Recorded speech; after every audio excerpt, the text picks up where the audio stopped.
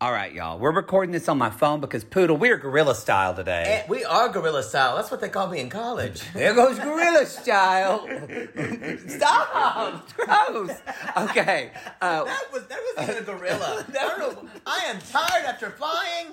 It is overcast in Tampa. We're in Tamps. It is humid. We're in Tamps. But we have Our Uber driver almost killed us. It's true. We have a special announcement because we finally are going to say what we're going to do on our Saturday night Tampa show. Yeah, we're doing Real Housewives of Salt Lake City. It's going to be our Bi-Curious show this month.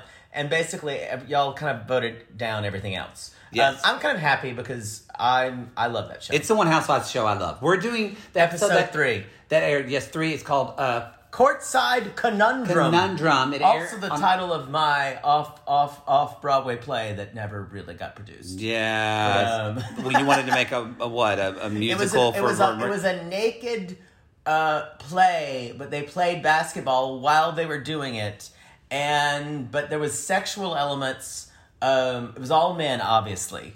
And but then they were all named after characters in Sam Shepard plays. All right, so y'all, come see us in Tampa on Saturday night. I got that it was too serious and confusing.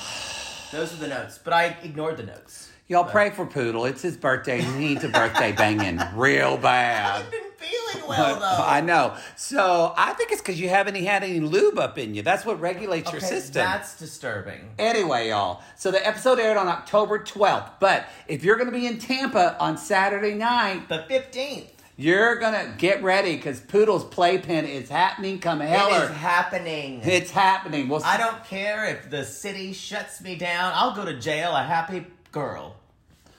All right, y'all. We'll see you in Tampa. Bye. Bye.